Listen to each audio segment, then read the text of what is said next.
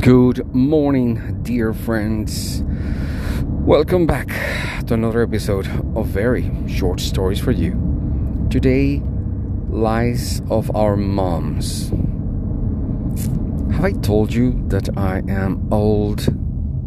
Yeah, I'm sure I have. Well, I am.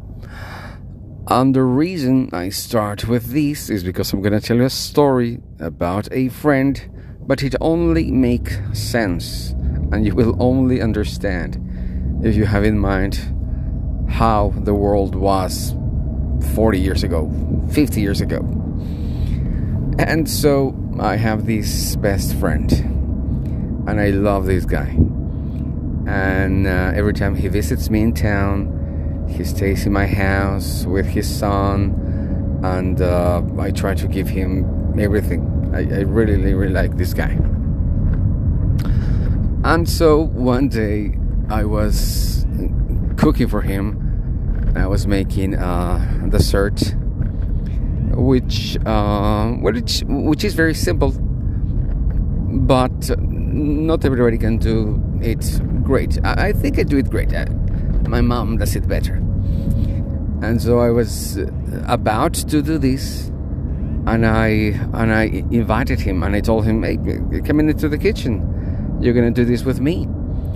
And he went pale. He said, "Oh no! What are you doing? Oh, this dessert." He says, "Oh no! I cannot go in there with you." What do you mean?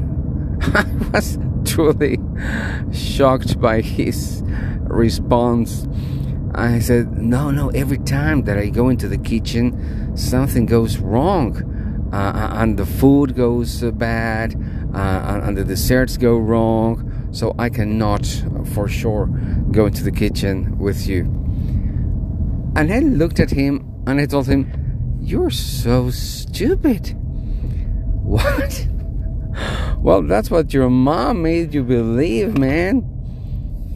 Because of course I know his mom, and his mom is super old-fashioned, and of course, well, she's pretty much like my mom, and his mom never wanted him to cook, never wanted him to be tied to a kitchen, old macho thinking.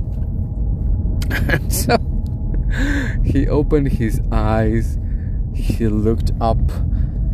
He was, "Oh my God, you're right." And he said, all my life I have been lied about that by my mom, and I truly believed it. And I said, "Of course you." Yes, it was a lie. So come into the kitchen. So he came into the kitchen, but he was very nervous. And of course we cooked, and of course it was very good. I joked with him many times about it, but yeah. So he was 52 when he discovered that his mom had lied to him all his life. And of course it was funny, because right after that he had a conversation with his mom, and the mom confirmed.